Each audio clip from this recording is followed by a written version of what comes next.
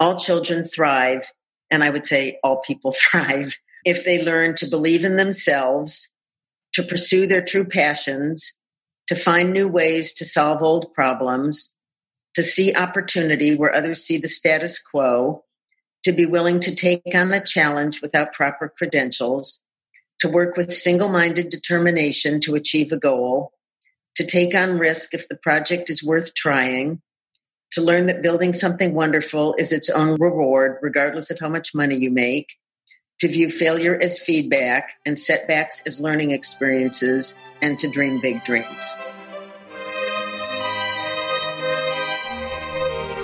Hi, this is Joshua Spodek, and this is Leadership in the Environment. You're not the only one who cares about your impact enough to act. You're part of a global community undeterred by people saying, if others don't change first, then what I do doesn't matter, and other excuses. We've read the science. We can do this. This show is about personal responsibility, acting, and improving your life by your values. As guest after guest says, the challenge was hard, but thank you for getting me to do it. I wish I'd done it earlier.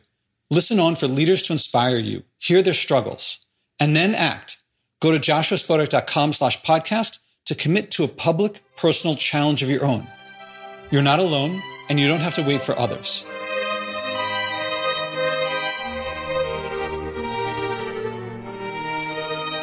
A few months ago, I attended an event called The Summit in Los Angeles. You may have heard of it. It's up there with TED Talks, Burning Man, Davos, things like that. It was expensive. I wasn't sure if it was going to be worth it. I also took the train out there, which was a long time. I wasn't sure if I would get the value out of it that I put into it. As it happened, it turned out to be great for me. As it came together, which happened during the event, I met the founder, Elliot, and then happened to meet his mother, Margot, and she's who I had the conversation with today. She was a big part of making that event great for me. As you'll hear in the conversation, she was like a force of nature there. She was connecting people. She was doing what leaders do despite having no formal role, as many leaders often work with no formal role. To give you some background also on Margot's formal leadership, she was an FTC commissioner. She was the chief of staff of the President's Council on Economic Advisors. She's in DC. So she's had plenty of formal leadership. Today, we talk more about her book, Raising an Entrepreneur, 10 Rules for Nurturing Risk Takers, Problem Solvers, and Change Makers, which she writes as a mother. As you'll hear, she found the roles of parents significant in people becoming entrepreneurs. She wrote this book for parents, but I also found that it applied equally to leadership and non-parent relationships, and I bet she expected. So let's listen to Margot.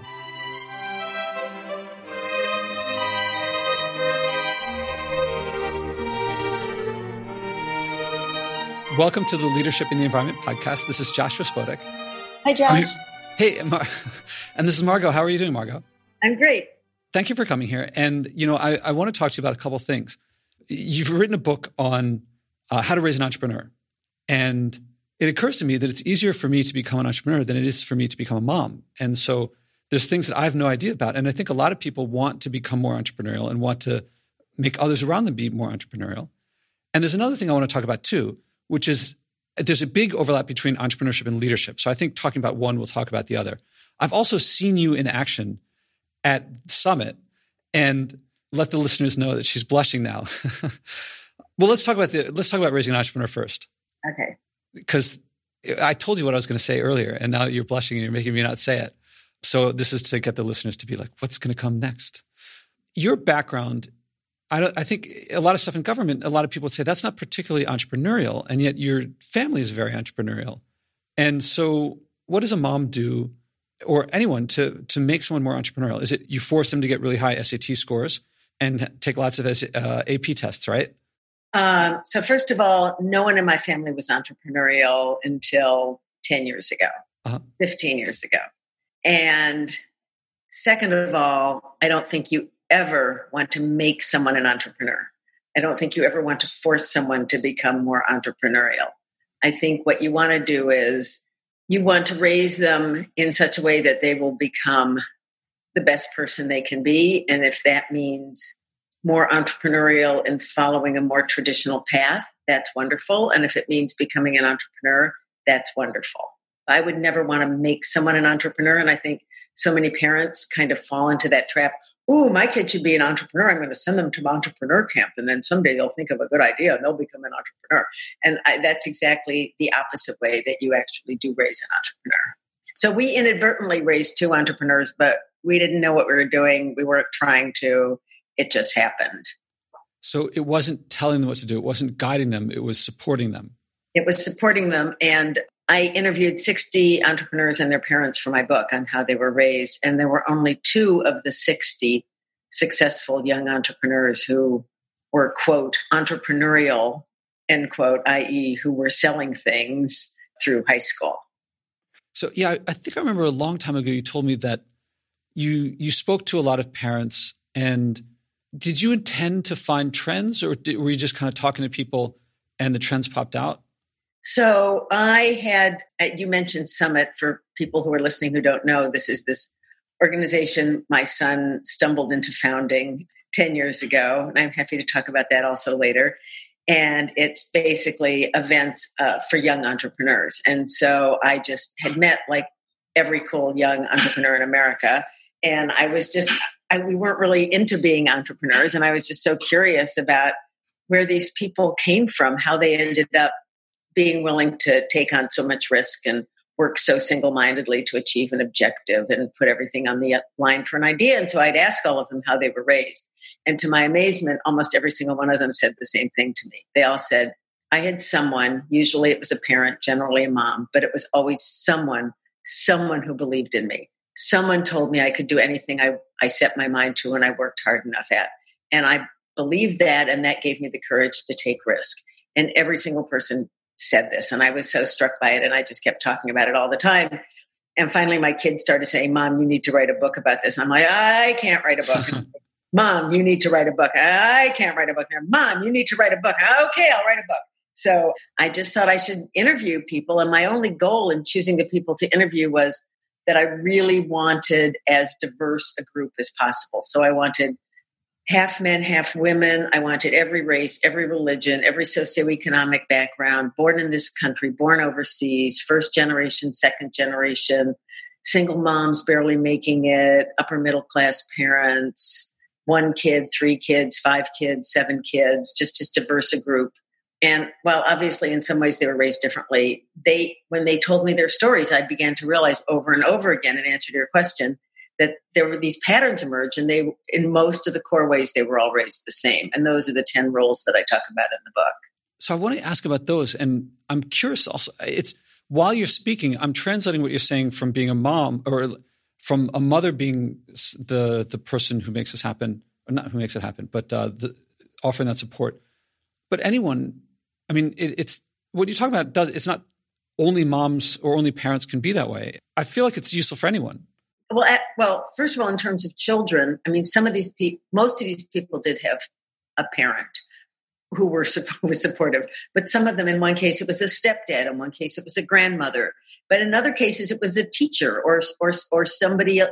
I mean, obviously, it's perfect if it's a parent, but it doesn't have to be. But I mean, I feel this is true, not raising kids, but just in life. I mean, I've had people tell me, when I've been talking about the book now since it came out a couple of years ago, and so many people will tell me, like, I never believed I could do anything. And I started this company, and one of the founders said, oh my God, you are incredible. You can do anything you set your mind to. And I was like, wow, I can. And then they started, their own company. So I just think somewhere along the way, someone has to believe in you. That sounds kind of trite and corny, but I think it's true.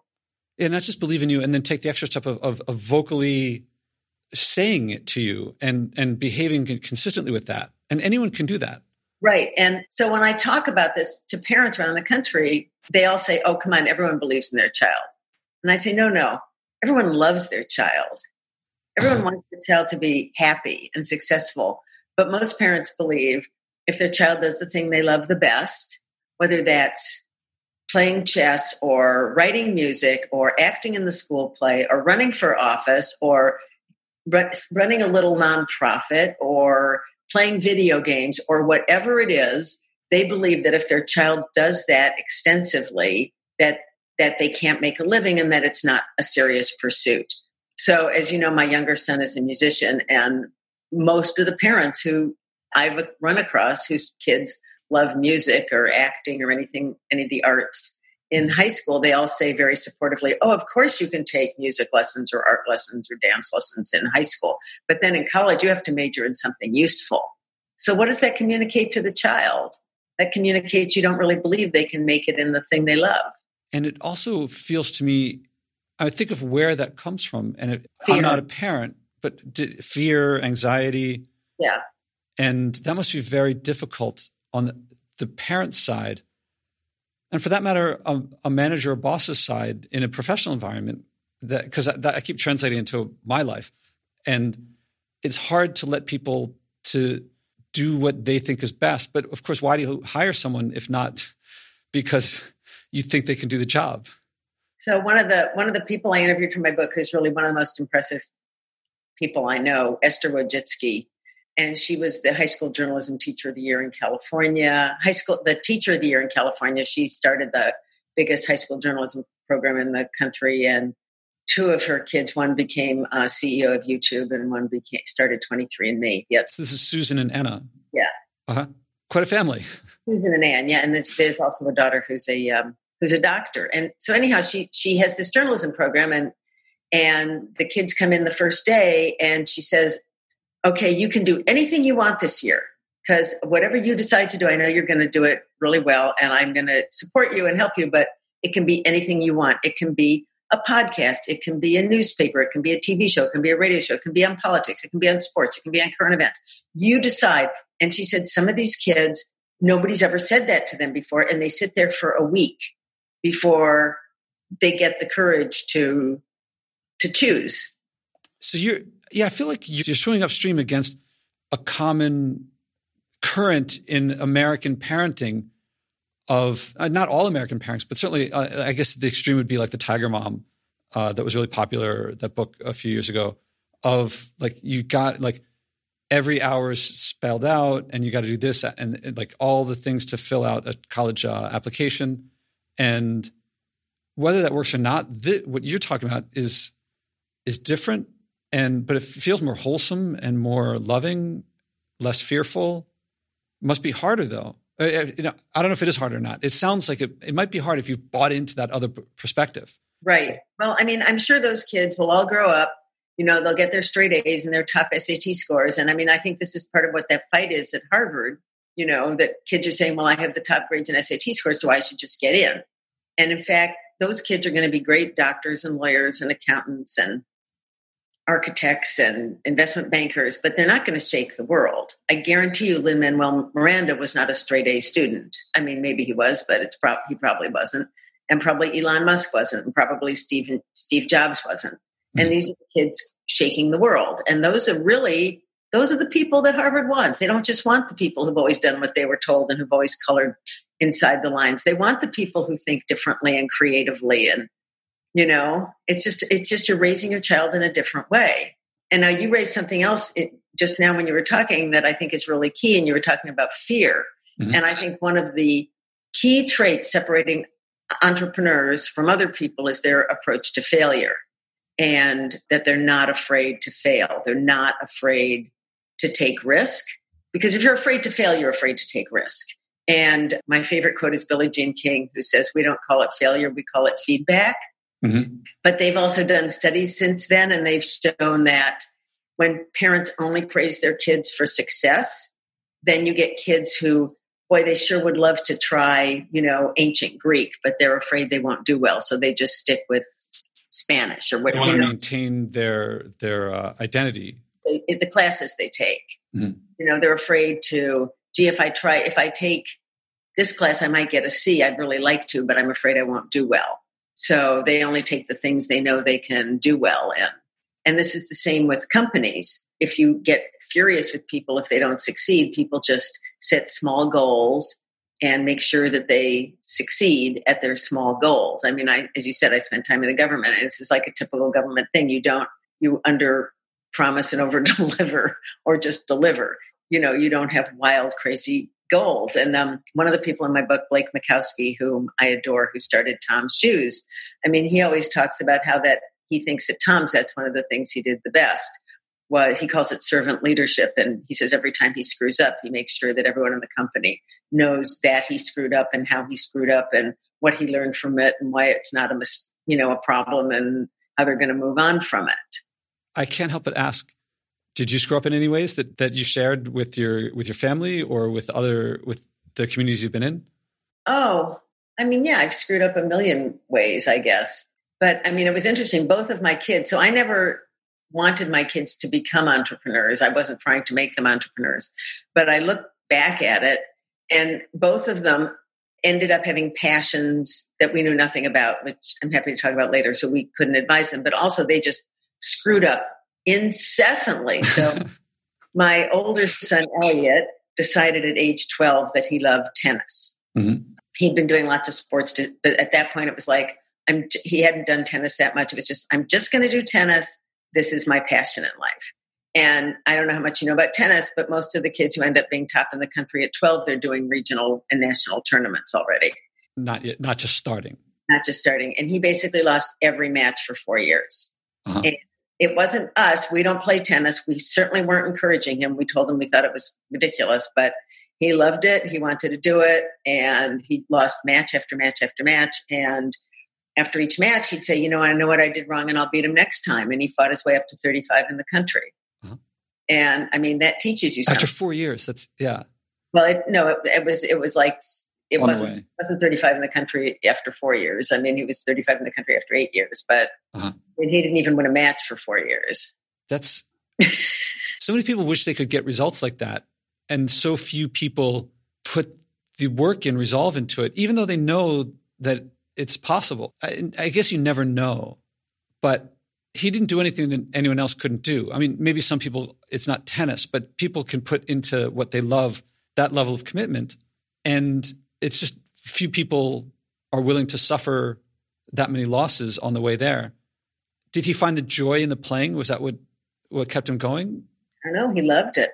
He just loved it. He was like, I think he thought he was going to be a professional tennis player. He loved it with a passion. It was just his passion. It's like all he did for, 8 years, 10 years. And the thing is that every one of the entrepreneurs in my book that I talked to, that I just randomly picked, every one of them was like that about something.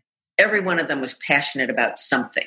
Mm-hmm. And it wasn't that their parents said, I'm going to make you an entrepreneur, but their kids had a passion. And because they had a passion, they ended up just like Elliot. They just worked like crazy on something they had chosen that they loved, that they screwed up and they fixed it and they solved it and they got better and they tried a different route and they did it again and again and again and they got better and better and better.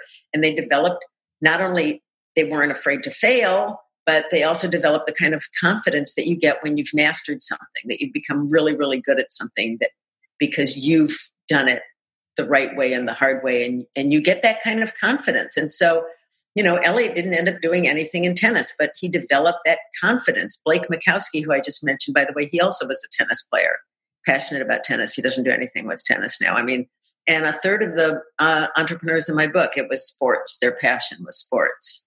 So that's why I'm saying, I think these parents, they shouldn't be freaked out that their kid is passionate about something because, it may not be what they do in life, but they develop a mindset. Yeah, I was going to say they develop, you said mindset. Also, I would say that like a set of social and emotional skills to handle the challenges that come from when you're self-directing to do something. It's a different set of skills than to get an A on every test that's given to you when someone else is choosing, what class to take, in what order and what level of depth and so forth. It's a very different set of skills to master doing what you're told as opposed to charting your own course. 100%. Couldn't have said it better myself. And it's not just charting your own course, because he couldn't tell at the beginning what the course would be because he was just starting. Right. So it's even something different. It's like figuring things out. I have to ask you something, that since you've done this research, in my book that's coming out in a couple of months, I want to make accessible to people. I believe that people who find these great passions are not special in the sense of like there's something superhuman about them, and that what they do is accessible to anyone. Right. I think a lot of people hear that and think, oh, if only I had a passion like that. Woe is me. I don't have a passion like that. If I did, then I would do that too. I just hope that the muse will whisper in my ear and then it'll happen for me too. But I think that it's not. So some people think, wait for your passion to arrive and then act. I think other people think, act and maybe your passion will arise. Yes, I believe the latter. And I had an interesting experience recently. I had an opportunity to go through our family's photo albums from the beginning through to the end. We were really very good about. Okay, now I know why were you looking at the old photo albums. What's happened recently with you? So my older son, Elliot, just had a baby, and Congratulations. Yeah. Thank you. And I made a book for him called Elliot from Birth to Dad. And I took photos of him from birth all the way through. And so for the first time ever, really, I was going through all the photo albums. And up until 10 years ago, there were actually albums. In the last, 10 years, it's digital, but before that, it was just albums. So I went through these albums. So here's what's really interesting, and it kind of responds to your question.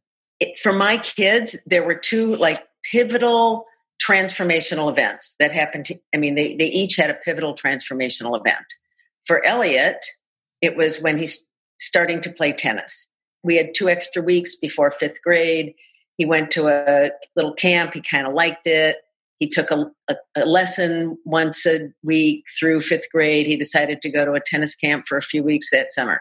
For Austin, it was when he was 13, the beginning of camp, he broke his leg. It was a basketball camp. I was looking around desperately for something. And the only thing I could find was a camp where he could write music on a computer. And by the end of that summer, he really liked that. And within a year, he was writing 4 songs a week. And he's been writing music ever since. He's in a band. So here's what's so interesting. I went through the photo album, and those 2 events for the kids, I didn't notice them. I didn't record them. I didn't take pictures. I have no pictures of Elliot with a tennis racket at all. Wow. In 5th or 6th grade. Mm-hmm. I have pictures of him in his baseball uniform, holding a lacrosse stick, playing soccer. 0 tennis pictures. I have for Austin for that summer camp. I have a picture of him in the play at the end of the camp. Don't mention the music. Don't mention it the next year. So I say to parents, and I'm kind of an observant, parent. Uh-huh. And this thing happened to each of my kids where they started doing something that ended up becoming a passion, but no light bulb went on. I didn't pick it up. I didn't know it was a passion. I knew Elliot was playing tennis and Austin was writing music. I didn't know that was any different from any of the other myriad of things they were doing. It's only, within a couple years later that I began to see, wow, this is really special. And now looking back, I can say, oh yeah, that's where it started. But I would say to parents, if you don't see your kids' light bulb, it doesn't mean that they haven't started doing something that they love. It may just be that they're doing it and you're not noticing how much joy it gives them. And it may be that they're doing it and you think it's a waste of time. So you keep saying, stop spending so much time playing chess or writing music and go study your math. And it may be a million things, but it doesn't mean that something isn't there that's grabbed their heart. It's like a discovery process for you as well. Because I hear you saying, don't necessarily try to look for every little thing. Am I oversimplifying to say it's to support them in choosing what they think is best for themselves and letting them play? Yes, and being proud of them for their success in that thing and letting them know that you value their success in that thing as much as you value their success in the academic things.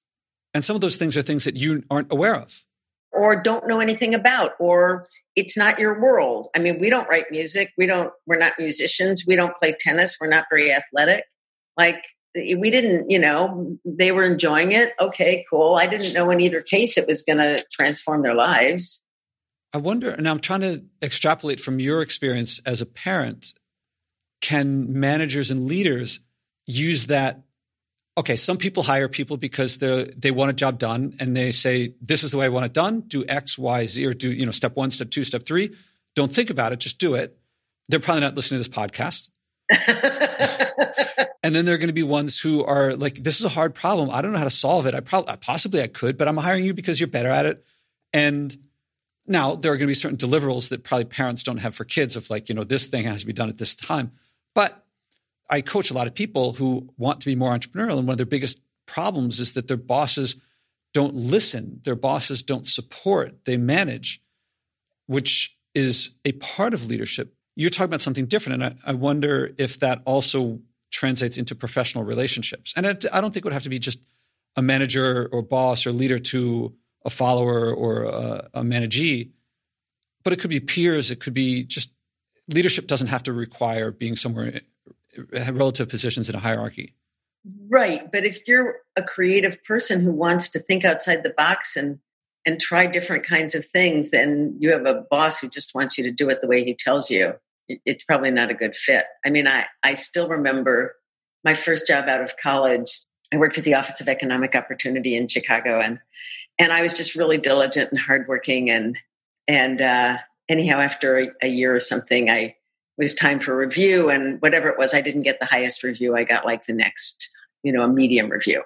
And I went and I asked my boss, I said, I just don't get it. Like, I've done every single thing you've asked me to, and, more so. And he said, yes, but you challenged me.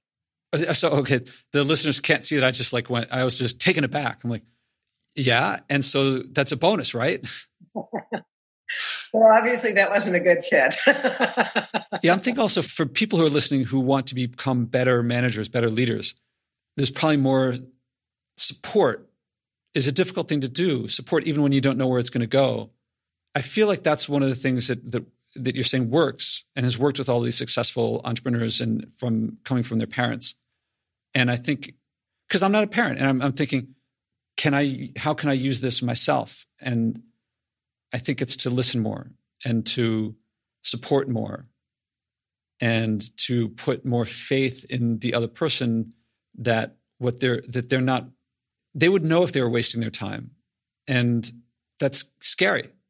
On the other hand, they might not get this job done how I wanted them to do it, but they might come up with ways of doing things or things to do that I never would have thought of. And that's growth and results that the kind that people dream of.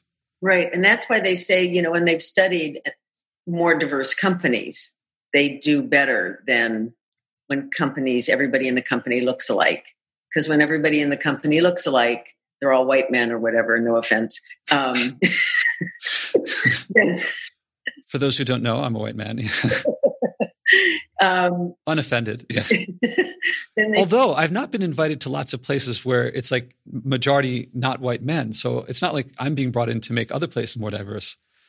Yeah, but anyhow, they have discovered that when you get a more diverse population in a company, you end up with different ways of viewing the same thing and come up with new ideas. But anyway, I'd love to read you just one little paragraph that I wrote, which I think applies not only to parents raising kids, but also any leader in a company. I say, even if your child doesn't want to be an entrepreneur, encouraging them to become more entrepreneurial by promoting certain attitudes can only be a good thing. All children thrive, and I would say all people thrive, if they learn to believe in themselves, to pursue their true passions, to find new ways to solve old problems, to see opportunity where others see the status quo, to be willing to take on a challenge without proper credentials, to work with single-minded determination to achieve a goal, to take on risk if the project is worth trying, to learn that building something wonderful is its own reward, regardless of how much money you make, to view failure as feedback and setbacks as learning experiences, and to dream big dreams.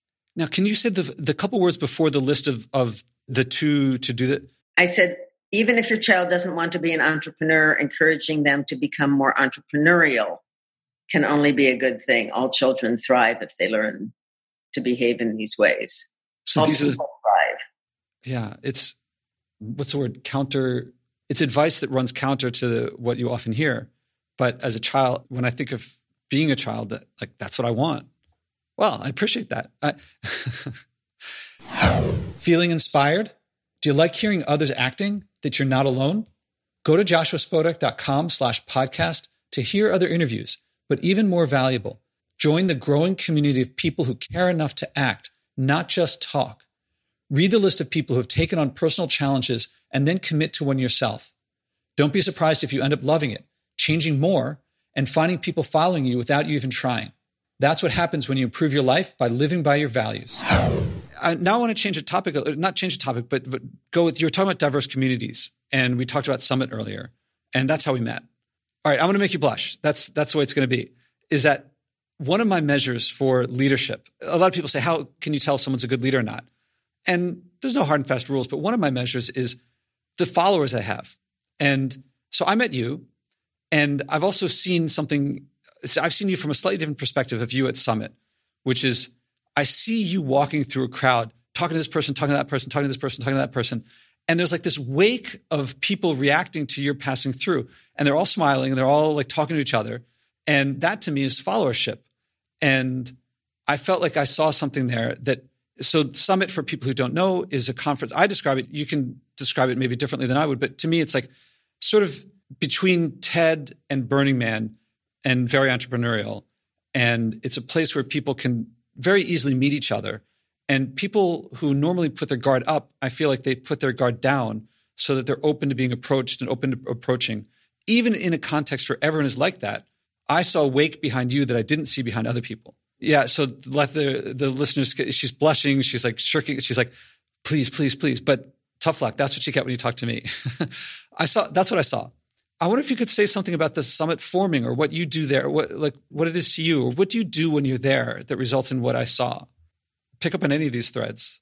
Wow. Well, I love Summit. I don't do anything. I just show up and I'm happy to be there. You certainly don't sit in the corner. No, but as you said, I mean, the nice thing about Summit is everyone's sort of been pre-cleared to be a friend. And at one of the earlier summits, a woman came up to me, a high-powered New York executive, and she said, she goes to all these events in New York, and you can't see this, her arms were like clutched to herself. And she said, I'm like, what do you want from me? And she said, I come to Summit, and her arms are outstretched. And it's like, hi, how can I help you? Mm-hmm. It's just a different attitude. And they say like, just don't fanboy the big guys. I mean, just everybody's there because they're interesting. Everybody's there because they're doing something that they love.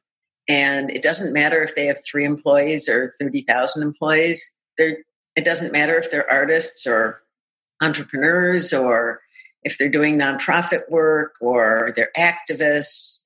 Whatever they're doing something they're excited about, and they're trying to make the world a better place. And it's just a wonderful group of people. And I feel so lucky that both our kids, my other son is in a band, and we get to be groupies and show up at his concerts. So I feel so lucky. Like if our kids had become like lawyers or doctors, like you can't just go sit in their office. So, we get to go to concerts. We get to go to Summit events. I just like, how lucky are we? I'm curious about the story. What did it look like from the outside forming? Because I'm recent to it. And the woman who invited me had been there. She's been doing it for 8 or 9 years. So she gave me some picture, but I'm curious your picture. So it's really interesting. So as I say, like we weren't really thinking about entrepreneurship or starting companies or anything. And Mark actually had just started his first company, which was a newsletter and ended up being newsletter and events in commercial real estate. And Elliot went off to Wisconsin to play tennis. And the RA in his dorm said, hey, let's start a t-shirt company. And Elliot said, cool, who are we going to work for? And the guy was like, no, we're just going to do it. And Elliot's like, but who are we going to work for? He just couldn't. His blinders were on. Blinders, this is, 2004. Like people just weren't really thinking that way. Mark was about to start his company at that point, hadn't really. It just wasn't our mindset. And after 2.5 years, he worked with Mark over the summer between his sophomore and junior year. And then after the first semester of his junior year, he told me he was taking a semester off. and he came to be Mark's first employee. And after a year, he said he really wanted to meet young entrepreneurs and see how they did it. He was just so curious, and he didn't think he was cool enough that they would meet him. And normally, so he decided he should ask them all to go skiing in Utah for a weekend. So he looked and inked and wired and found who he thought were the coolest 20 young entrepreneurs under the age of 25. And he cold called them, and 18 said yes. And they went off to Utah for a weekend. And it was just going to be a one-off. He never thought it was going to be an organization or a company or anything. And at the end of the weekend, and this is 2008, nobody in that group had ever met anybody like themselves before. Huh. And they all said they were like best friends for life. And they all said, oh my gosh, you have to do this again. And I want to bring 5 friends. And the other part of the story that I love is, so he had been selling ads. So he was really good at cold calling. He was selling ads for Mark's newsletters. And so he had called some sponsors to get some money to pay for this and to get some stuff. And North Face sent everybody jackets and duffel bags. Uh-huh. So at the last day, they were all skiing, and a reporter came up and said, "Hey, what do you call this organization?" And Elliot hadn't thought of it as an organization. So he looked down at the jacket from North Face and it said Summit Series. And he goes, Summit Series. So that's how the name came. And so that was the first one. So, I mean, I helped him. He said he wanted to, invite these 18 people to go skiing for a weekend. And I helped him find a 9-bedroom house, and helped him find somebody to, serve some meals, and, helped him do a little of the organization. But, we didn't go to it. So anyhow, that was the first one. It's funny now that you see it, I can see these things in it that now that you say it, I can see the elements that are like when I was there, I was thinking, what creates this culture here? Part of it is who's invited and the process, you have to be nominated and things like that. But some of it I didn't quite get, like why food was provided and, different things were provided, but lots of things weren't provided. And now I see some of the kernels of those things. Very interesting. It gives a lot of depth. Everything was provided. The connections aren't provided. Like I had a roommate who I didn't know who this guy was. And so I have to meet this guy, but no, there's no thing for me to meet that person. And I didn't know the schedule before until I got there. I mean, I knew something of the schedule, but not really. At a lot of conferences, there are things that are provided. It's like every day you know exactly what to do. But this, maybe you have a choice. There's like 3 breakout sessions and you have to pick one of them. This is not like that. I'm walking all over, downtown LA. I'm not all in one conference center or one hotel. Right. It's a learning safari, as they call it. Yeah, and I would go in the morning I was a morning person. I would go to the workout events in the morning. My roommate was a night person, and he would come in like only a couple hours before I got up. So we actually didn't meet until the last day.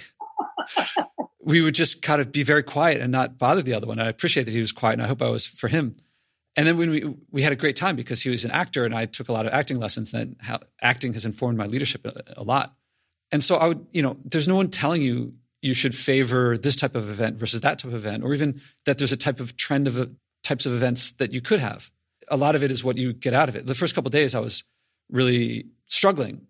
And then it wasn't long before I met you that things started fitting together. Like if I want to make this work, I have to make it work. Most conferences, and if you don't put the work in, it's not work. If you don't put the attention in, you can have a really miserable time. Whereas most trade shows and things like that, they're designed that if you don't work on it, you can't help but go to all the right things. Mm-hmm. Yeah, they more spoon feed you. Yeah.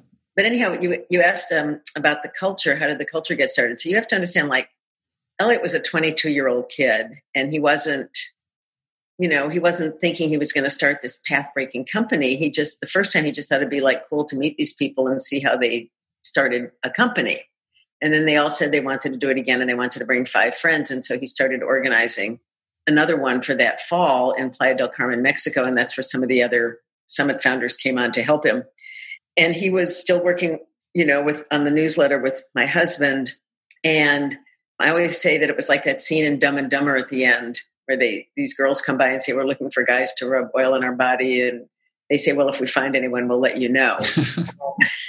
Because he's, they're setting up this event in Mexico for 60 people. And he's saying, gee, I wish I could think of a company. I'd love to start my own company. And it was like, right about the time of the actual event, he was like, gee, I wonder if this could be something like I could actually do, after next week, And I think he would tell you it was the only event they've ever done that he didn't really like, because there was no, what we now call curation. I mean, everyone just invited 5 friends. Mm-hmm. And there were just a lot of rich, obnoxious party animals who were there. Mm-hmm. And one of the people who was there was Tony Hsieh, who started Zappos. Mm-hmm. And Tony said to him, I think you might really have something here, but let me ask you a question. Are there people here, if they weren't famous, you wouldn't want to hang out with them? And Elliot said, yes. And Tony said, listen to me, this is really important. You can never invite them back, because it will ruin everything you want to do. And if you don't invite them back, you can build something amazing. And it was like an epiphany. Mm-hmm. And Elliot said, I'm not going to say you have to be doing $25 million worth of business. I'm going to say you have to have started something you're passionate about, and you have to be a nice person. And if you change the paradigm for who you invite, which they did after that event, mm-hmm. then suddenly you get interesting, nice people who are starting interesting, nice things. And you can get women and you can get minorities, because a lot of them haven't reached that threshold. I mean, that's why YPO is just all white men. Mm-hmm. And so they changed it after that, and it became what it is today. I want to go back to something I asked you before about, I said some people think you have to have a passion and you act. Some people think you act and that creates a passion. My model is that people have interests, but an interest is not yet a passion.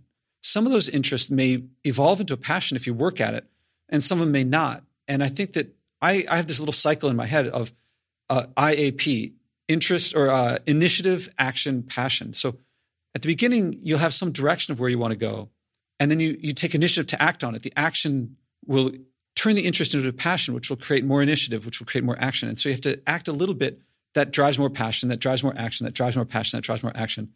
Sometimes it doesn't pay off, and you have to cut bait. And so I think if you wait for your action to be so great, then you'll often burn yourself out. If you wait for your passion to be so great, then you'll often wait forever. And I think you have to start a little bit, then take a few steps, see if that increases your interest, take more steps, and go in a cycle like that. No, I agree completely. I mean, Elliot was like a big baseball star before he fell in love with tennis. And the fact that he put all that time into baseball, I mean, he was amazing at second base. He was amazing.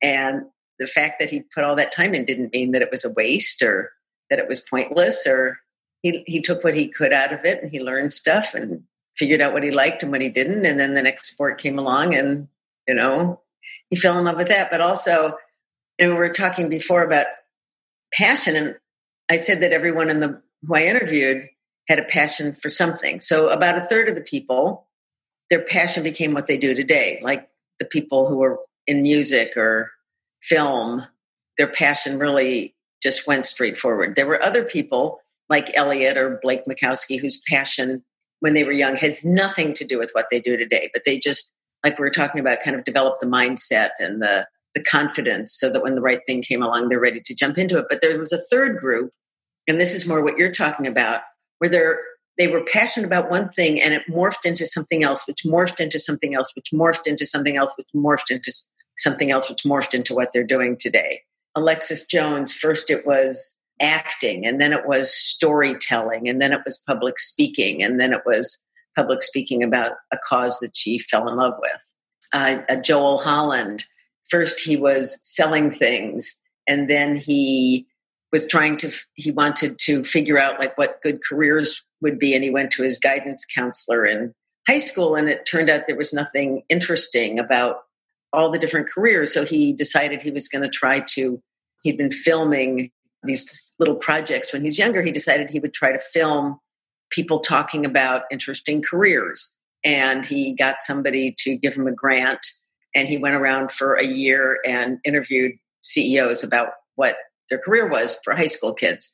And then one of the people he'd interviewed was Governor Schwarzenegger in California. And he realized what he said was interesting, but it wasn't interesting to watch it because there was no background information, no background pictures. So he decided he needed some background pictures, and there was nothing available online. So he started a company where, to get like the backdrops, the cities and the mountains and all this kind of stuff. And he built a huge company in that.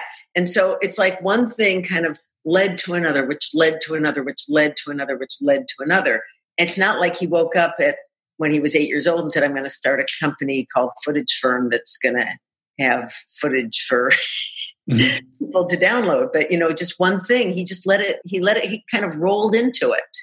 Yeah. I mean, passions lead you to have people, acting on passions leads you to have people in your life who are passionate. Then you follow suit with them and you work with them. Here's something I've learned. And boy, listening just now, I wish I'd spoken to you a couple months ago, because I could have put some stats into my book.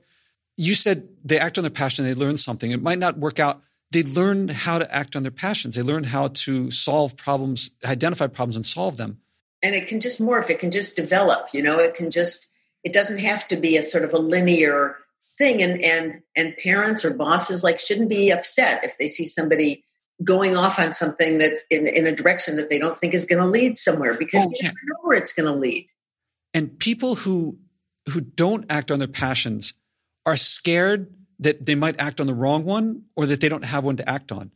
People who have succeeded at this, they look back at ones that air quotes, didn't pan out, and they're glad that they did that. It doesn't feel like they wasted. If it was something they didn't end up doing, they don't look back and feel bad that they wasted their time. On the contrary, they're glad that they did it, and they wish they'd done it earlier, because that first thing led to the second thing or to the third thing, or sometimes that first thing panned out. People who don't act are scared of acting. They're scared of what's happening is that it's not going to work out how they want. But the people who did act, they're glad for exactly that reason. Even if it didn't pan out, it led to what did work out. Right. It's not, as the Billie Jean King quote, it's not failure, it's feedback. And how do you learn unless, all these kids were there's so many kids and they have no idea what they're interested in because they haven't really started to do anything. They haven't tried anything. They haven't explored anything. They're just so busy doing what they're told and making everybody happy and coloring within the lines and trying to get A's on all the requirements. It's really heartbreaking. It's so funny I want to take just you saying that, dripping with, it's not contempt, but you're saying what a lot of people dream for their kids. They think that they will deliver what they dream for their kids is happiness and success, I guess. But what they're actually doing is what you are almost contemptuously saying. It's you almost feel compassion for people like that they're trying to get something and what they're doing is actually getting the opposite, or maybe not the opposite, but not achieving it. No, I think it actually generally, or maybe not generally, but often is the opposite. These parents are putting so much effort into trying to help their kids achieve happiness, and their kids are miserable because, first of all, they have no free time to figure out what they really enjoy doing. And second of all, they're absolutely terrified that they're going to screw up and get a B in something and their life will be ruined. I mentioned Esther Wojcicki, the journalism teacher. She's at Palo Alto High School. So many kids were jumping in front of the train on their way home from school that they have a crossing guard now at Pali High School to keep kids from killing themselves on the way home.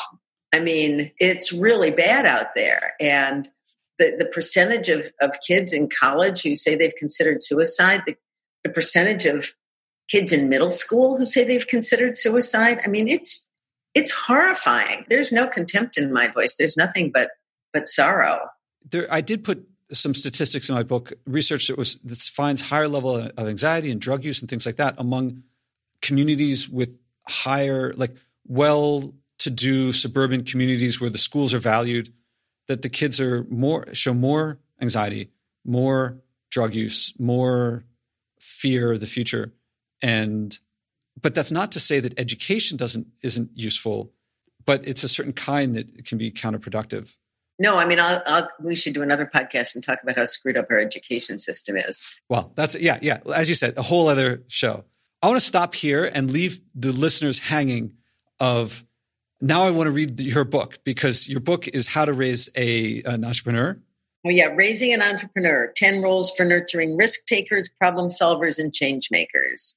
And we've heard the results, and now I want to switch I didn't mean I want to stop. I want to switch topics to the environment, because that's what you talked about, brought people who have passions. And that's the big passion that brought me there, because I was doing a panel on leadership in the environment. And that's how someone attended that and invited me to the summit. And that's how we met. And okay, the environment seems like something it's something that you care about. Is it something that matters to you? I hope it matters to every thinking human being. Well, I guess it's different to everyone, I think. Different people. What does it mean to you when you think about the environment? What does the environment mean to you? Honestly, I think it's terrifying that our kids are going to be screwed. The plastic in the ocean and warming, and it's terrifying. I'm seeing a very visceral, strong feeling. Terrifying is not a soft word. When you see pictures of these whales with, pounds of plastic debris in their stomachs, and the coral reefs that are bleaching out and the, animals that are dying off, and it's not good. Yeah. as you say it, it's making me think of these things, and it is terrifying. And we are kind of sleepwalking into it, is what it feels like to me. It's hard. The way you said it, it's hard not to comment on it. Now we were kind of joking before, and now it's gotten very sober. But one of the things that part of the show is, and one of my goals of this podcast is to give people a chance to act on something that they feel strongly about and share their experience. And I wonder if you would be interested in, based on what you said, the plastic in the ocean, the coral, the whales, what you think about when you think about the environment, what you feel when you think about the environment. I invite you, at your option, to do something, not to fix all the world's problems all by yourself overnight, but just something to act on that terrifying feeling, or something that, about the environment that you think about or that you feel that would make a difference, however small or big, but not telling someone else what to do, and not just education or awareness, as valuable as those things may be, something that makes a measurable difference. We actually talked about this a little yesterday. I've been racking my brain since then, and I feel like a complete imbecile. And I had mentioned to you yesterday when we spoke that I've been trying not to use plastic straws and to carry metal straws with me when I go to restaurants. And I feel like a buffoon because half the time in restaurants I forget to ask until they bring the drink. And then I'm like, no, I don't want a plastic straw. And of course I can just, vow to be more diligent and make sure always to talk about, ask in advance. And I always, when they do have plastic straws, I always go up to the general manager afterwards and say, this is supposed to be like a cool millennial restaurant. How can you serve plastic straws? It just doesn't,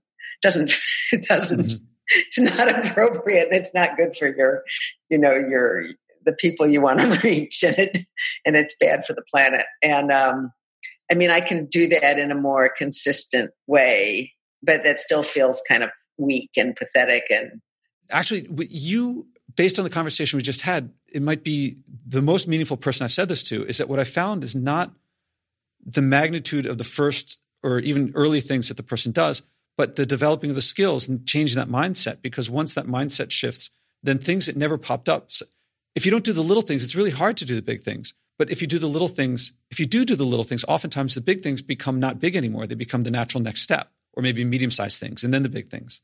I didn't fly to LA to the summit. I took the train. I didn't intend to get to a place in my life where I would not take planes. But by the time I got there, it was a natural next step that had I not taken the earlier steps, however small they seemed at the time, I wouldn't have gotten there. And so I think it sounds great. And I propose making a smart goal out of it, which is to say specific, measurable, achievable, realistic, and time-based. So whereas you said you might put a little more effort into it, maybe we could say a specific amount of time, a specific amount of effort, or a specific result. So what would the result be? Just no more plastic straws? For some period of time. Yeah, like if you said, for some period of time, I'll do my best to make it zero, or do my best to make it below a certain threshold, or something like that. No, I'll try to do it forever. Well, I'm not going to go back to plastic in June.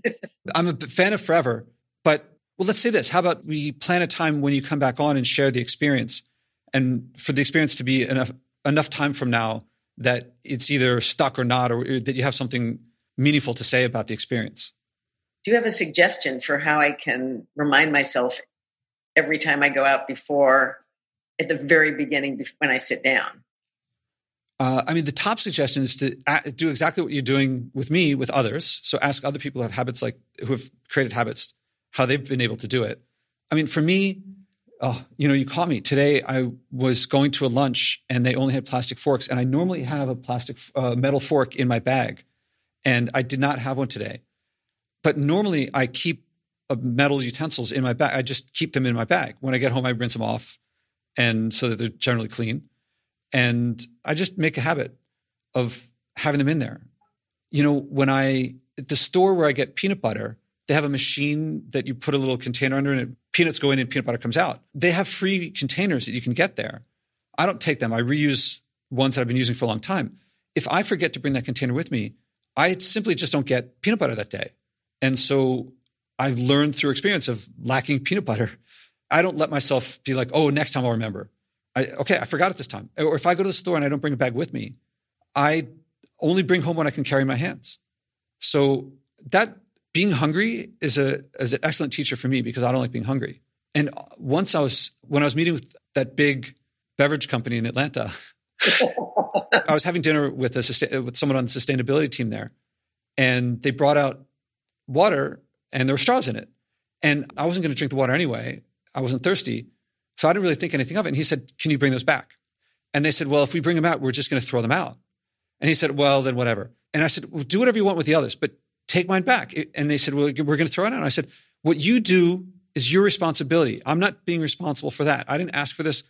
And I wouldn't have done that had I not been in a community where someone else took the initiative. But I felt that it was, even if they did throw that particular straw out, it would tip them, it would get them closer to not serving them the next time and going to a place where they just don't serve straws. And then maybe next time it'll be they don't serve another single-use plastic stuff. And I think of all the things I could have done, that was the direction that was most useful given the situation at the moment.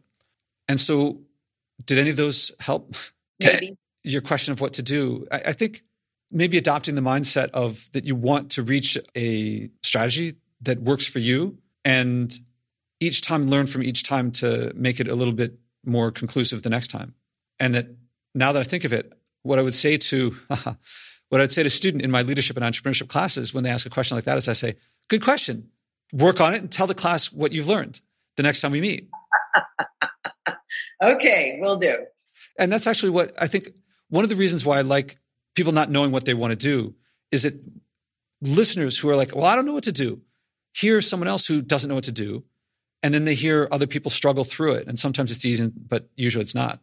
And no matter how small this is, yeah, a couple straws is not that big of a difference compared to, what ExxonMobil is pumping out in every second. But the skills that you learn, you're not going to unlearn. And the next thing, one day you're going to be doing something that other people are going to say, that's really big. And you're going to think it's not. And you're going to think, oh, it's because I did that straw thing that made it easier. That's my prediction. Leadership, you got to start where people are.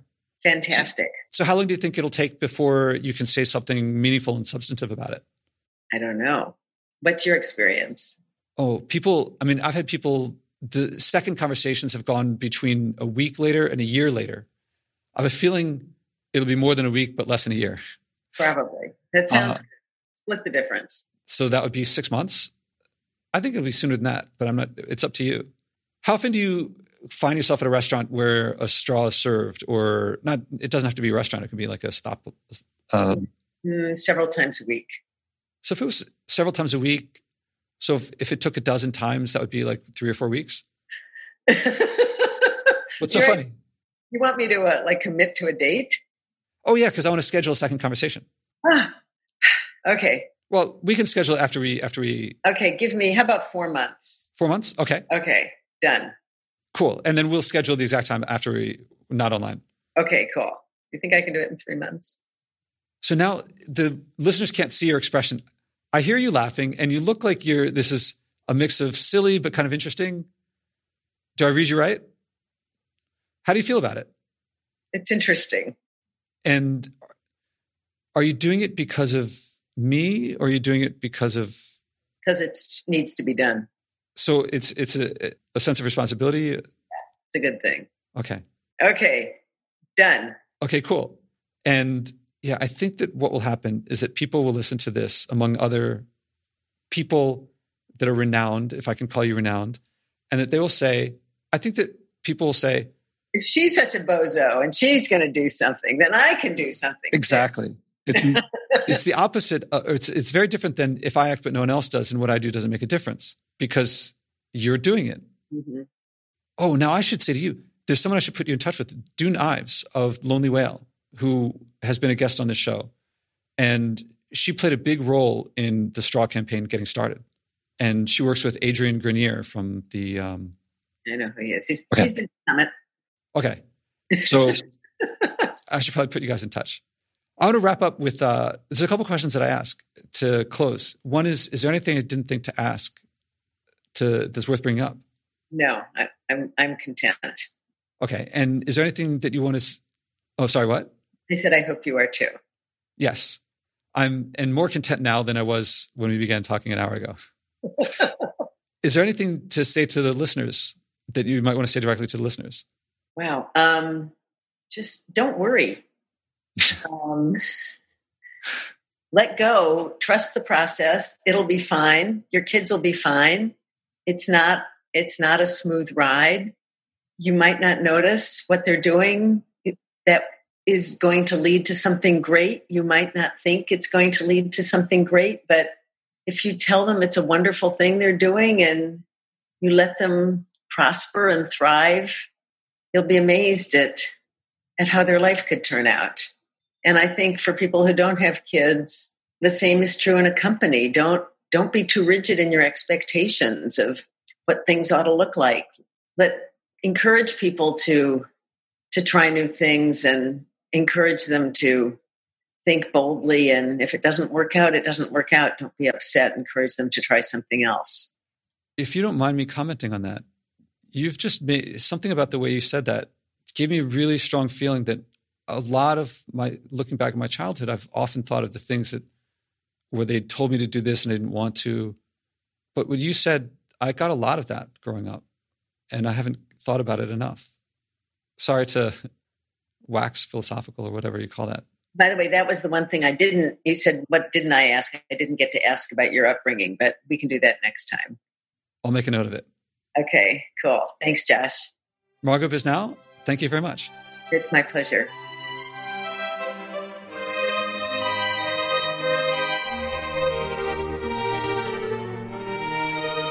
I wish you could see Margot at work. She would say that she wasn't working, but I think effective leadership, like any active, social, emotional, expressive, performance-based performance art, when mastered, feels and looks effortless, like the person is just being himself or herself. One of Summit's main goals is to create an environment where people can connect with each other. Margot connected people more than most.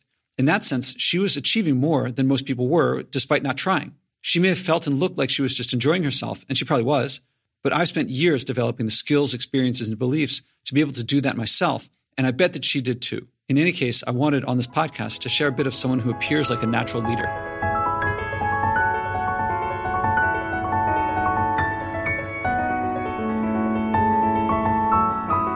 Did you feel inspired too? Then act. Go to joshuaspodek.com/podcast and click to commit to your personal challenge so you can inspire others. Value means better and worse, and living by your values means living better by your values. You may struggle at first, but it's the hero's journey from living by others' values to living by yours. People say that little things add up. I won't argue against it, but what I find counts is acting.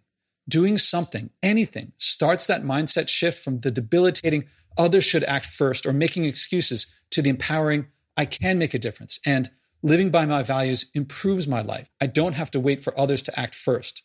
I'm looking for leaders, people who will bring what works here in this podcast to communities I haven't reached. Billions of people want to change their behavior. There's room for leadership, from personal leadership of just yourself to whatever scale you want. Start by acting and changing yourself. Go to joshuaspodek.com/podcast and commit to your personal challenge.